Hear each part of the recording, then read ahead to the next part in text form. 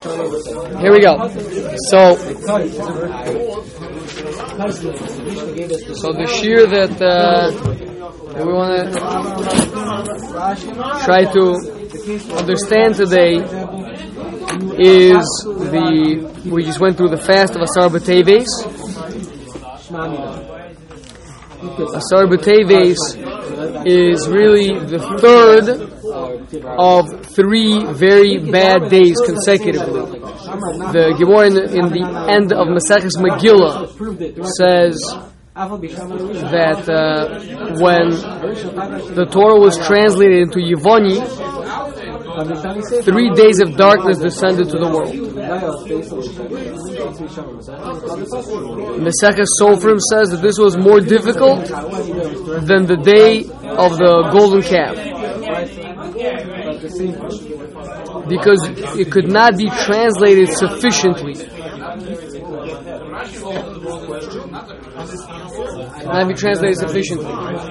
What does that mean? First of all, we know that the translation of the Targum Onkelos, the translation into Aramaic, there's nothing terribly tragic associated with that day. The Yevoni seemingly is a better language than Aramis to translate the Torah into, because the Gemara Megillah learns out that Sefer Kodesh can be written in Yevonis. They can still be imbued with the Kedusha of Sforim, even though they're written in Yevonis.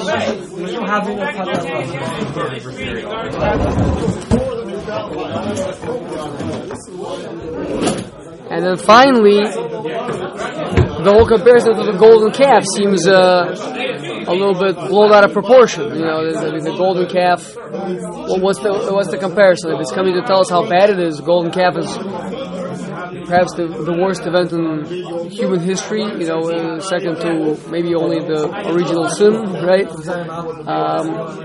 So I have to understand that. The 3 days of darkness, it's interesting interaction. On the one hand, we have the translation of Torah. With the translation of Torah, 3 days of darkness came to the world. That's the Torah was translated to Yevonis on Ches Teves. That's Ches Tes and Yud. But on the other hand, the Maseches Sofrim, Megillus Tainus. Because Tainus says, list each one of them as having its own independent tragedy. Ches was the translation of the Torah into Yevonis. Tes was the Ptira of Ezra HaSofer, like we say in Slichus. Those that understand the words that are being said in Slichus, right?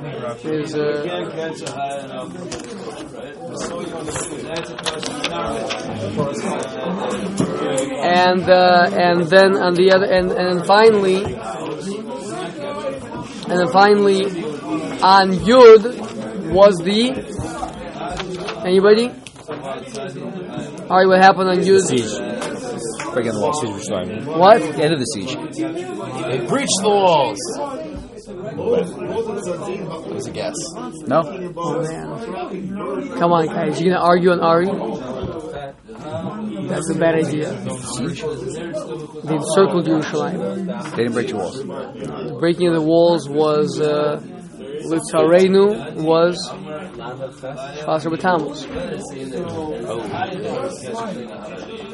The beginning of the siege of Yerushalayim. Yes, good. So Dan is voting in with Ari. Yeah. It means Yerushalayim was encircled.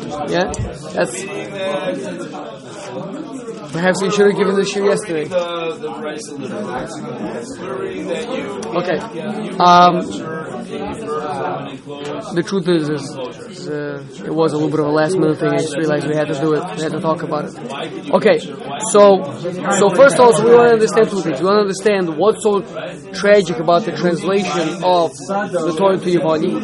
We want to understand what's so tragic about the death of Ezra Sofer. He was a very big tzaddik, but but a lot of very big tzaddikim died. We don't. It's not a tragedy that's described as darkness coming into the world. And the Yerushalayim was encircled. It was strategically part of a war. It's not a great situation to be in, but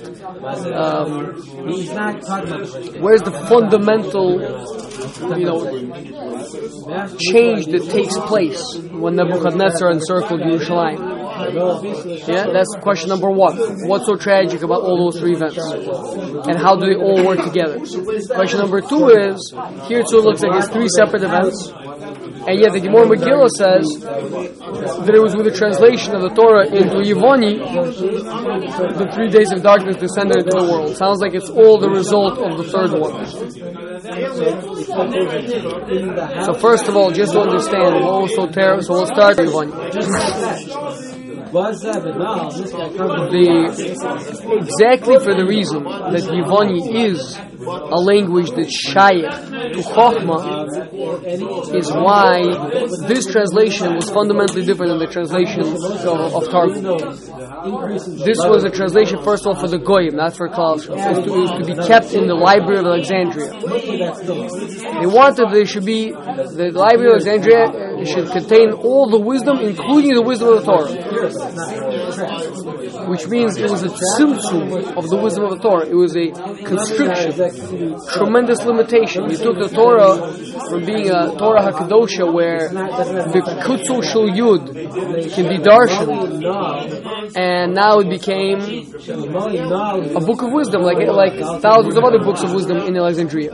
They describe what? Because it's just situated there and left there, or because it's no longer being utilized? It's because not Lashon HaKodesh. Don't say that kind of stuff. Because not Lashon HaKodesh.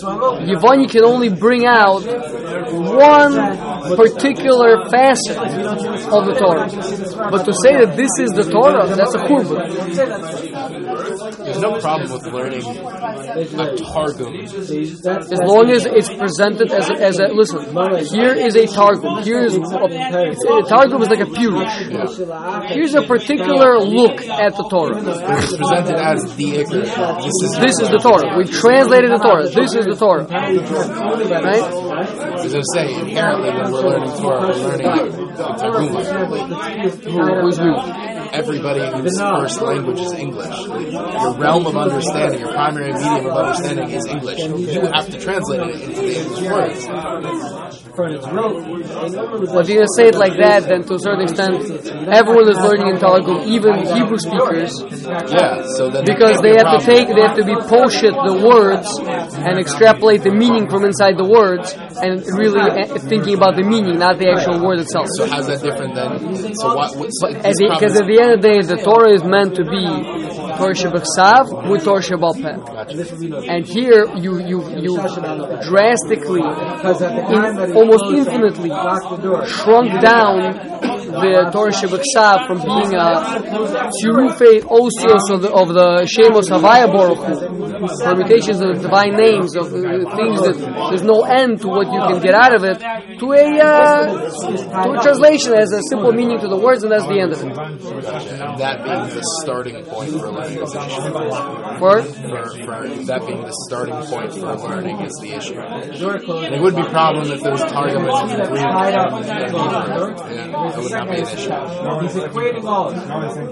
If there would be a Targum in many different languages presented at the same time? Yeah, and you had the Torah as well. It's it's all about the attitude. Here the attitude was, this is the Torah. This is not just a face. This is the Torah. This was the Septuagint, right? The original Septuagint.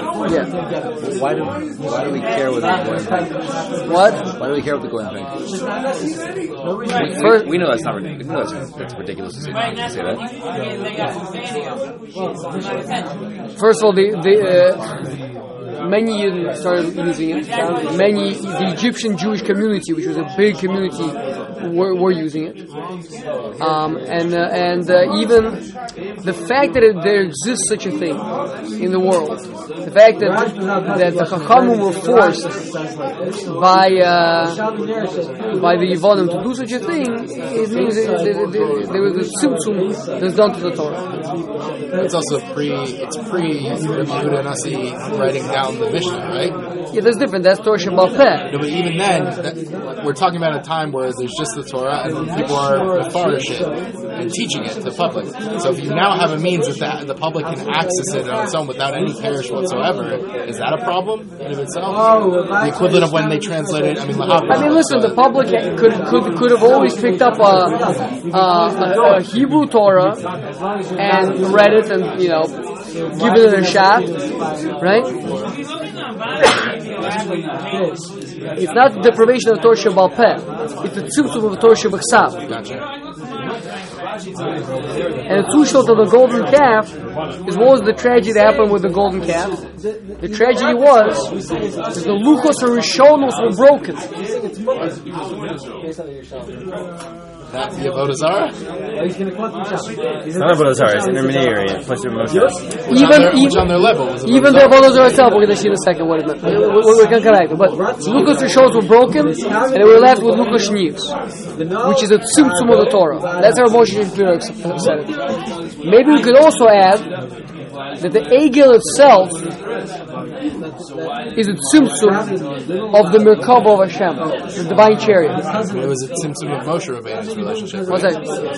Maharal says, why? Where is the tzimtzum? It's going from the Merkava to the Eagle? Yeah, because there's someone knocking on the back door. Because Maharal says that the divine Merkava, one of the faces on the Merkava is a shore. And when Klal Yisrael saw that, they brought it down into this world, and it went from being the shore on the Merkava to being a little eagle.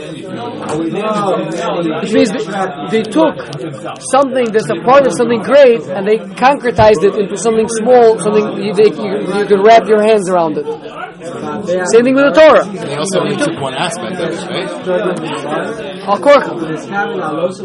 But it's a symptom on top of symptom, true. But the point is that if you left it over there, that would be okay. But if you want it down here, you have to make it small. It should be pocket size. Right? It should be. I take the idea and make it much smaller. And now you're saying the problem is they didn't make it small enough? No, they made it small. Okay. They made it small so it could be down here. It could be something that they can manipulate and interact with. Ideally, doesn't there have to be a way for there to be an interaction between the lower world and the higher world? Yes. Derech Avoda. Where you don't try to drag God down here or His Torah, but you realize that this is something that's so great, something so far beyond. People that they want to, right? People that really learn, what they do is they learn the real Torah and they break their heads over and over because they know there's something incredibly great in here. Other people, they'll just pull a translation off the shelf, kick back on the couch, and read it in right. That's a tzimtzum. So that's all the Targum. That was the last thing to happen. The one before that was what? The death of Ezra Sofer happened on Tess. Right? That was Ezra. The Gemara says Ezra was Malachi, the last of the prophets. So with the P'tir of Ezra is the end of Nevuah and Klal Yisrael. So what's the tzimtzum aspect? The tzimtzum is that man's relationship, man understanding, being able to tap in to the Tzelem Elokim,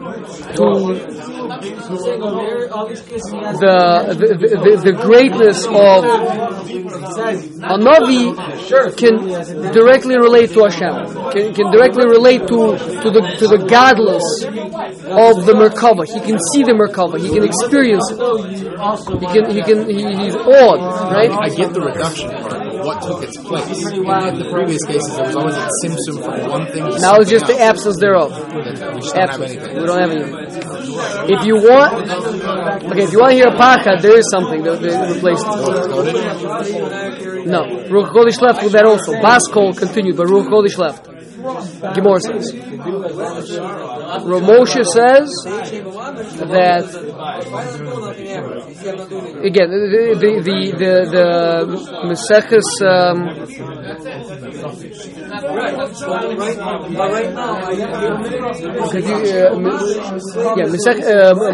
Megillas Tainus says that the ninth is the reason it shall not be mentioned. It doesn't say what it is.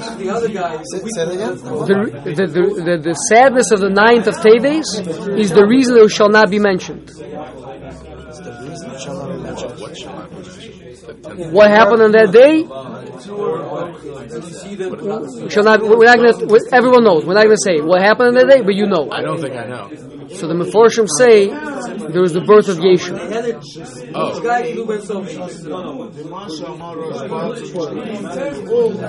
Test Teves. Because he did exactly that. So once man can no longer relate to a big God, you know what he does? Makes a little God. He can no longer relate to a kale, so he makes Elilim, little God. Elilim is a diminutive form of kale. Made himself a little one. You carry in your pocket. A man, a basar v'dam, flesh and blood. Ezra died on the night of Teves? Yes. Yeshu was born on the night of Teves? Conceptually, at least? Possibly literally? Okay, we have 8 minutes. I want to make sure to bring this rooster home. So let me just try to start to drop late. And finally, is Yerushalayim being encircled. Pasuk says, Ki mitzil teisei Torah. Yerushalayim is not meant to be simply a place of Talmud Torah and of Avodas Hashem Kedusha. It's meant that from there it's supposed to spread out to the entire Eretz Yisrael. That was meaning Yerushalayim was okay. They were still fine in there. It was a circle. They're okay. But it's not having the global impact that it's meant to be having on the entire country anymore. It's the capital. It's supposed to be doing what again? It's the capital. Oh, it's the capital. It's supposed to be Ki mitzil teisei Torah. Right? Udvar Shem Yerushalayim. It's supposed to go out from there to the rest of the land. It's supposed to spread out. So now, here's what happened. We know that the world stands on 3 pillars. Al Torah, Val Avodah, Val Gemilut Chasadim. The Forshim explained that when we were in the Midbar, we had the Mon in the schus of Moshe Rabbeinu. We had the Anoniah Kavan in the schus of Aaron HaKohen. And we had the Be'er in the schus of Miriam. These represent Torah, Avodah, and Gemilut Chasadim. With the P'tir of Miriam, the Be'er disappeared. Moshe Rabbeinu brought it back by hitting the rock. With the P'tir of Aaron HaKohen, the Anoniah Kavan disappeared. Moshe Rabbeinu brought them back. What? I believe so. I have to check for a source for you, but I believe so. So the vort that many say is that inside the Amud Shel Torah, you can find, if you dig hard enough, it's not natural, but inside the Amud Shel Torah you can find the Amud Shel Avodah and the Amud of Gemilut Chasadim. Now, listen to this. This is a chiddush I think it's very consistent with what we've been saying. Three things happened. First, on the Sari B'Tzchaim was encircled. In encircled Yerushalayim, the regular people that are living in Tel Aviv, in Haifa, in Beersheba, regular people, they're doing things. Usually, their lives were impacted, were transformed, were enlivened with the Torah that came from Yerushalayim. I mean, the plain actions, the regular people, the Amaratzim, were impacted from Yerushalayim. Now Yerushalayim has been cut off. There's no more impact on the everyday maisim, on the Gmilut Chasadim. There's been a tzimtzum of that, right? Then, with the P'tir of Ezra Sefer, there's a histalkus of the Tzelem Elokim, of man recognizing the greatness of God because he recognizes his own Tzelem Elokim. That's Nevuah. So now that's gone. But still we have the Torah. But with the Targum of the Torah into Yivoni, now one day of Choshech comes down, 3 days of Choshech come down. Because all three, meaning when the Torah was holding up the whole thing, when the Torah goes through its tzimtzum, then all three come crashing down. Now, this is obviously the fast that we're all feeling, that we're all going through. So I was thinking to myself, Yidden all around are struggling in three fundamental ways. They're struggling with frustration with their jobs. They find them boring, unfulfilling, overwhelmed, whatever it may be. They're struggling with self-esteem issues. And they're struggling with not having a geshmak in learning, not appreciating the learning. These parallel these three perfectly. If the Torah that I learn, which is like Yerushalayim, were to spread to every nook and cranny of my life, whatever I'm doing at work, whatever I'm doing the dishes at home, I'm driving somewhere, I'm picking it, the Torah permeates everything that I do. The equivalent of the way that things were with Yerushalayim before it was encircled. Then people would be frustrated about their jobs because what do you mean? I'm doing Ratzon Hashem. I saw recently a picture of a Yid sitting in Europe with a huge a shoemaker. He's sitting there with a little hammer fixing shoes with a smile, with a huge beard this big. It couldn't possibly be a more miserable job than that, except for the fact that what do you mean? What's the problem? You're a big beer merchant. I have big shoes. What's the difference? I'm doing Ratzon Hashem. But once Yerushalayim has been encircled, the Torah is in the Beis Mikdash. It's not permeating people's lives. So they're depressed. Nobody wants to do this job. If I'm making $10 million, okay, that's worth it. But to be a regular guy, why would I want to do that? That's boring. It's not. I can't bring myself to do that. Self-esteem. I'm not this. I'm not that.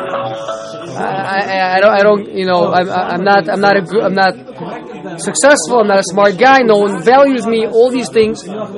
Because you don't recognize your own Tzelem Elokim.